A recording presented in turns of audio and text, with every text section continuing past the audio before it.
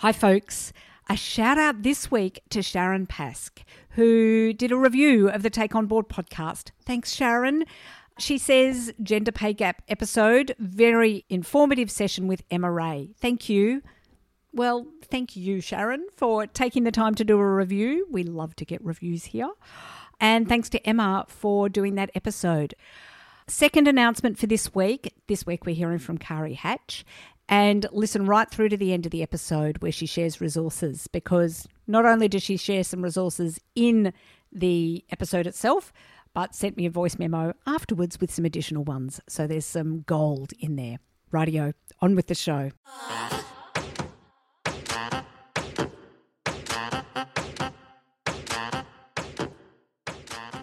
Welcome to the Take On Board podcast. Being on a board can be an incredibly valuable, interesting and exciting experience. Yet it can also be lonely, challenging and, let's face it, pretty hard. So here at Take On Board, I'll bring you weekly tips, tricks and advice to help you navigate your way onto a board, onto your next board and to build your governance wisdom. Now, on with the show. Today on the Take On Board podcast, I'm speaking with Melissa Donnelly about the importance of strategic planning as a vehicle for bringing lived experience into the boardroom. Before we start that discussion, I'd like to acknowledge the traditional custodians of the land on which we record this podcast today. For me, I am on the unceded lands of the Wurundjeri people of the Kulin Nation, and I pay my respects to elders past and present. I acknowledge their continuing connection to land, to waters and to culture. I support the Uluru Statement from the Heart, and I encourage others in the Take On Board community to do the same. Now, let me introduce Melissa. Melissa is the chair of Domestic Violence Prevention Centre based on the Gold Coast. Melissa has been called a brain surgeon for brands. She extracts the DNA of businesses from the CEO's brain and injects it across the organisation. In her 35-year-plus career, she's triaged, rebooted and launched brands internationally and domestically. Melissa has been a brand builder for household names like MTV, ESPN, Microsoft and Telstra, plus brands that are rock stars in their own industries. If communications are at the heart of an issue, then chances are Melissa's seen it, mapped it, solved for it. This is the lens she brings to her board role, where she focuses on building a culture of intentional communications that connect board members, the organisation and stakeholders. Welcome to the Take On Board podcast, Melissa. Thanks for having me. So awesome to have you here. And I'm looking forward to, might be a better way of putting it, the conversation about strategic planning as a vehicle for lived experience. However, as always, let's dig a little bit deeper about you before we get into that. Tell me about your upbringing and what lessons you learned, what you got up to, and what the leading influences were on, how you thought and what you did.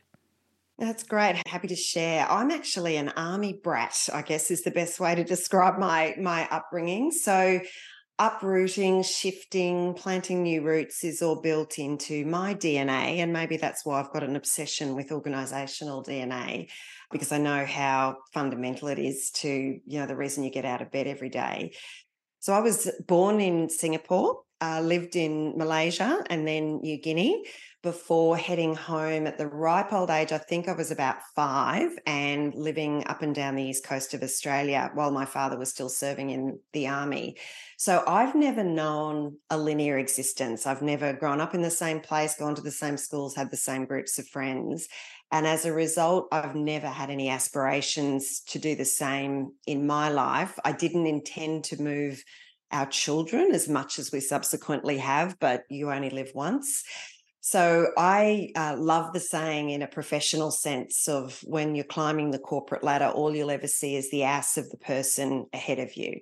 To me, that's anathema. I just couldn't imagine having a single career or working in a single place. No disrespect to people that have, but again, it's alien for me. And I think that was so driven out of living this gypsy lifestyle, I guess. So, when I was 15, and I've written a LinkedIn post about this a year or so ago, when I was 15, my career aspirations all at the same time were to be a children's book author, astronaut, prima ballerina, Olympic swimmer and a microsurgeon. Definitely didn't have the academics for a lot of that. But I even wrote to NASA to find out how to become an astronaut, and they wrote back. It was hilarious. So I guess, I've always seen life rather than this corporate ladder where you're just looking up at the person ahead of you. I've always seen life as a jungle gym. And that's something that women tend to do really, really well. So whether it's been competing in sport or parenting or being a partner or daughter, my career and certainly my life has been these series of movements that are sideways, upwards, downwards, lateral. They've never been in any particular order, but there is a rhythm to it and a flow to it. And, I've lived by the mantra, never walk past an open door. Not everything's worked out when I've gone into the room, but I never walk past an open door, and I'll never die wondering. And that's been probably the two things that have driven me. And I think, again, that's sort of been motivated by this gypsy upbringing that I had, with a lot of discipline and things. Again, daughter of an army officer, but we were on the move a lot. And I think you learn to be a little bit fearless and a bit courageous as a result of that. Interesting. It's so interesting hearing that story. I mean, what I hear in there, when I think about now for you being in the boardroom, is about those different connections and being able to make connections. You're not just looking down one path, you're looking at many different paths and what is the best path rather than just following this one. And I also hear in there you've got a real love of learning as well. I love that you wrote to NASA. Have you still got the letter that they sent back to you? I do have it tucked away somewhere, and I keep threatening to pull it out and embarrass my kids with it. So yeah, I just couldn't believe they wrote back. And again, I think it's part of this thing of, if something feels like I've done it before in exactly that same way, I question why. And if it was an immense success the first time, fantastic, but you really only learn from failing. So you really are rarely going to be replicating something completely, because very few things are 100% successful the first time around. They can always be better. So, yeah. I could stay in these stories for the whole conversation, but I don't want to, because I really want to talk about strategic planning and using that as the vehicle for, bringing lived experience into the boardroom. Such a great conversation to have. So where should we begin? Look, I think, and again, it was interesting thinking about, strategic planning. It's always an agenda item, right, for every board. It's always sitting on the agenda. I've worked with several boards, so I kind of have two roles here. I chair the Domestic Violence Prevention Centre board, and I've been a director on that board for 5 years. But in addition to that, I've advised as a brand and communications strategist many, many boards here and overseas over probably the last 15 years particularly. So a lot of them, we will structure up a system where they might have a quarterly strategic planning meeting in addition to the regular cycle of board meetings.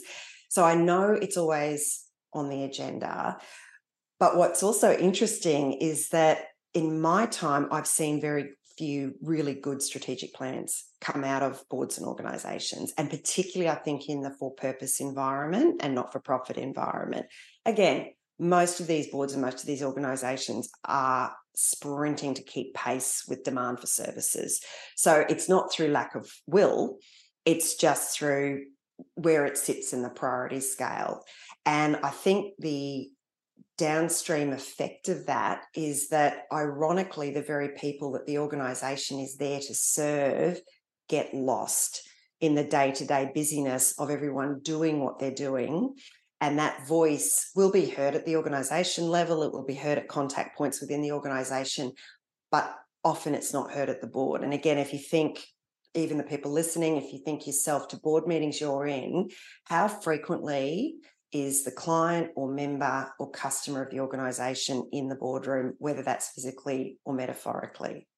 So I guess what strategic planning does is, when the board is involved at the right level, and that's always, again, an issue to be determined by the board, but when the board is at the very least facilitating resources and focus on strategic planning and potentially working around the framing of that strategic plan, it starts a process. And part of that process is bringing the voices of staff into that documentation and bringing the voices of customers and clients and members into that conversation.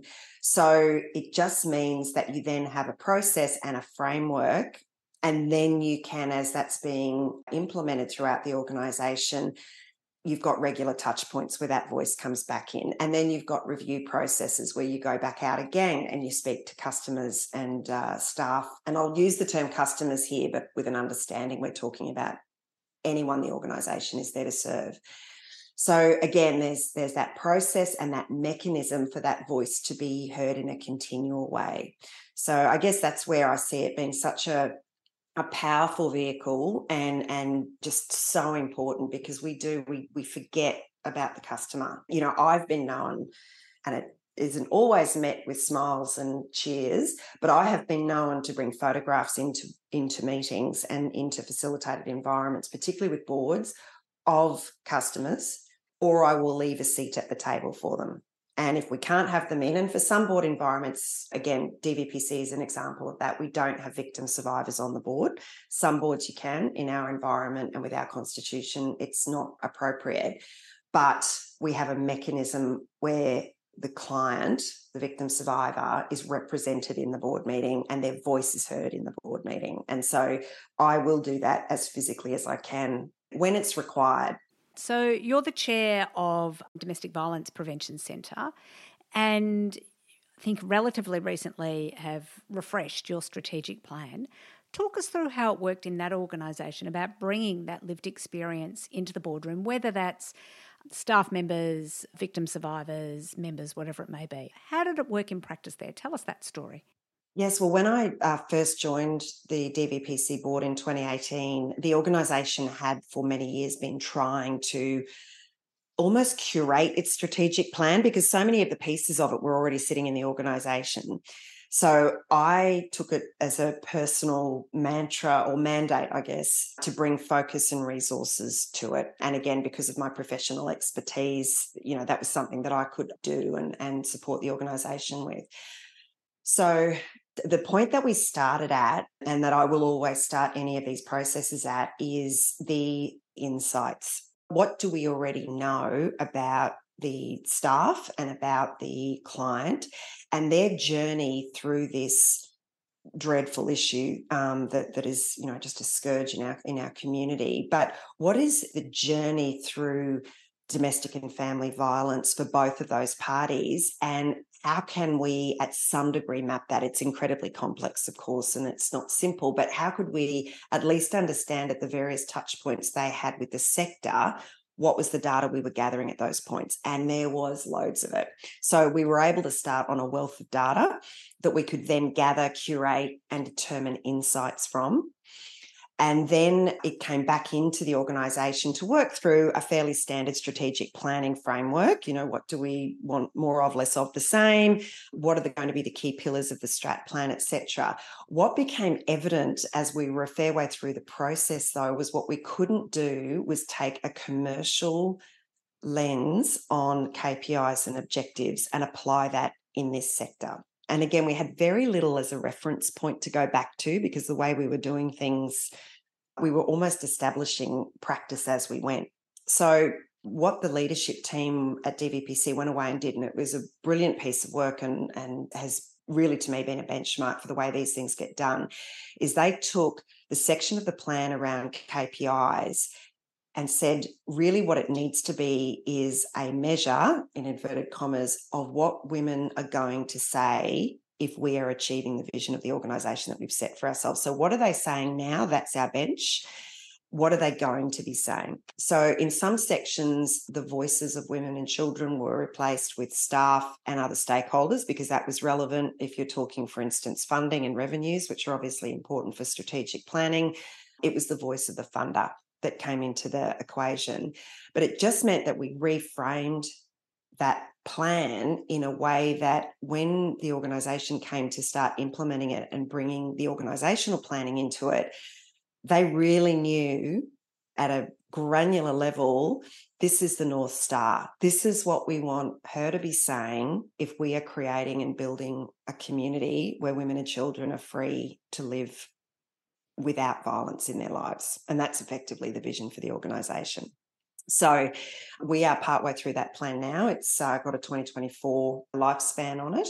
We did a very short horizon because we were building it through COVID. But I'm really going to be looking forward to seeing this year with a new CEO, but also with where the plan's at. How close are we? And we've got all the data to glean from. How close are we to really hearing those statements in the way that we'd anticipated back in 2019, 2020, when this plan was being ideated? And again, this organisation sits on a wealth of data. So they run focus groups. At intake, they are asking women all sorts of questions that they can extrapolate these data and this information from. And I think in this environment, what was particularly critical is that the victim survivors are largely invisible in this conversation. So even though, we hear horrific stories and we read media reports, that incident is one of many, many, many that have been going on often for many, many years behind closed doors. So to be able to surface and give visibility to these voices is actually, in terms of the values of this organisation, critically important. It's honestly, hands down, probably one of the proudest moments was seeing the Attorney General of Queensland launch that plan. And it wasn't because it was a ticker box on a goal that we'd set back in 2018. It was because this plan has, in my mind, shifted the needle about the way we reflect the strategic planning process in these types of organisations. Oh, you're literally using the voices of, what would people be saying now? What do we want them to be saying later? And what I heard in there, I was about to ask you about, how do you know that? Where the data points, but you've talked about that in a way. It's the intake process. It's part of the focus groups and so on that you do with the victim survivors that you are working with and for. I'm wondering for those other areas, because you talked about funders, you talked about staff, how are you capturing the data there about the voices, both about what people are or were saying and what they will be saying come 2024 to do that check-in? In terms of the staff, again, they were heavily consulted with and they've informed the process. So this plan, and this is why I'm always eager to understand and make sure we're clear as a board what our role is, because our role is not to populate that plan. To me, that is exec and leadership team to facilitate that. But what we did do, and this is where I sort of stepped into more of my brand communication strategist mode, was created environments and created frameworks to gather the voices of staff and the voices of the leadership team, so that process was very much owned within the organisation. And then the board was there in terms of overwatch and to be informed and consulted with as needed. So again, there are professional supervision, and also, which again is confidential, but there are mechanisms that already happen within the sector environment and within DVPC, which mean that staff regularly talk about these issues. Implementation of the organisational plan, again, when you're implementing, you're talking, you're listening, and this is a heavy listening-based environment. So there's already, I guess, in the professional practice that staff members conduct themselves with, this is what they do. So they listen, they hear, and then it's a case of, in an appropriate way, recording the bench line, what's being said now, and then saying aspirationally, where do we want to be positioned? And from a funding perspective, again, the organisation has 22 years of data. It's been state government funded for that time in terms of majority funding. And this is where, again, you bring in not just these qualitative measures of success, but then you do look at quantitative measures of success. And we are held highly accountable for every cent of funding that comes through the organisation. So we're able to measure how it's being utilised, where it's being utilised, what the balance of that time and funding is over any particular period of time, and the documentation, the emails, everything that you've got in writing, you can then draw out of that these conversations and this voice. So there's plenty of mechanisms already built in most organisations, and I think it's until you have a reason to look at it in that way, with that frame around it, you just don't see it. You don't realise this wealth you're sitting on. Interesting. Well, so I'm wondering at that side as well. It sounds like, it was embedded in the staff work in a way, to hear that voice. That is their core to their work. I'm guessing for them it was a massive relief and celebration that the board was putting it at the centre of the strategic plan. I'm wondering with the board, I'm guessing it was a slightly different way of doing your strategy than you'd done previously. So if there was any, in as much detail as you're able to share, whether there was any resistance might be too high a frame on it, but just how the board coped with doing it in this way, which was probably a different way of doing things. That's a really good question. The board, it was a heavy consultative process. They were involved directly at a couple of points in terms of the board collectively. So when we ran the first strategic session, where we really laid down some of the key milestones and clarified the vision and values, etc., for the organisation, the board was all in the room for that. So I guess it would have been evident how important it was that how we determine success for this plan, and I'm always loath to use that word when it comes to an environment like this, because success is nothing like we can imagine. It's basically making yourself redundant as an organisation. But I guess there were no surprises around the fact that the way we defined and determined the objectives for the plan were going to have to be different. We couldn't follow any sort of commercial model.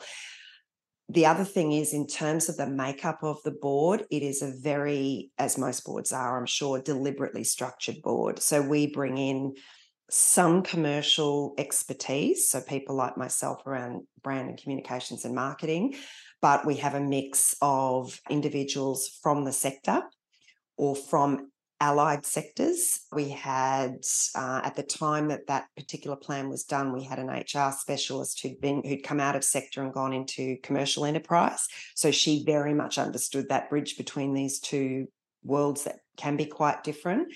And again, in the process of developing the strategic plan, we then had this agenda item at every board meeting with updates, with consultation, collaboration as required. So it was a case of sort of keeping the board fully informed, alerting them when they needed to be alerted, never alarming them. There was no need for that at any stage. And then, to me, a fantastic strategy lands and people go, yep, makes sense. No surprises. So it means your process to getting there is right, and it means the way that the work's being conducted and delivered is correct. So it's like that beautiful moment, again, in my commercial world, where we do a brand reveal to an organisation along with a brand strategy, and everyone just sits there and nods and hopefully gets excited. But if I get a nod, I'm like, great, it landed. It landed exactly the way that we anticipated it would, because the process to get there is right. The insights are right, the work is right, the rig is there. So I guess in that respect, we didn't have any moments where we had to debate the strength of the voice. It was more about validating where we saw the vision being in 2024, because it is a big, hairy, audacious vision. It is not going to be delivered in 2024. So it really, again, with the way that we were articulating success around what we were hoping to hear from victim survivors in 2024, did that mean we'd stepped further along the path? Because we knew we weren't going to be having a celebration in 2024 that, domestic and family violence had disappeared from our communities. That would have been horrendously unrealistic. So it's a good question, but I just, thinking through it, there was just never a moment where it didn't make absolute sense. I guess my surprise was just at the genius way the leadership team came up with reflecting it in a bulk standard strat planning framework. Any strategist uses them. They're not in themselves anything that's, they're definitely not rocket science, but it's the way they're used. And I think it was the way they reframed it and the intelligence that was put into it. It was just stunning. I mean, that was the bit, it surprised me. Oh, fantastic. I'll make sure we have a link to the strategic. Oh, actually, I should check. Is your strategic plan a public document? Yes, so the strategic plan for DVPC is publicly available, and I can absolutely give you a link to share with your listeners. So, yes, I would welcome them having a look at it. Well, exactly. You get to showcase, part of your proudest moment we can also share with the Take On Board community. But it is always good to have a look at the way different organisations are doing it. Although, like you have just done, I caution people in a way that it's not actually the finished product that is important in strategic planning. It is the process that you take along the way and the conversations that you have along the way, so that at the end it is just a, oh yeah, that's right.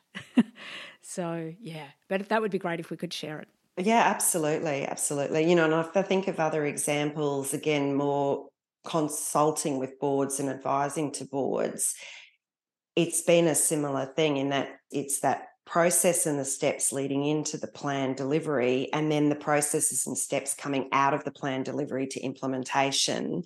And again, what I've realised is that it just gives us this perfect platform to continually be going back to our staff and to our customers and clients and members. And we look at another board that I advised last year, and this was a commercial company in the financial services sector. So they'd had a private equity house acquire a majority stake in the business.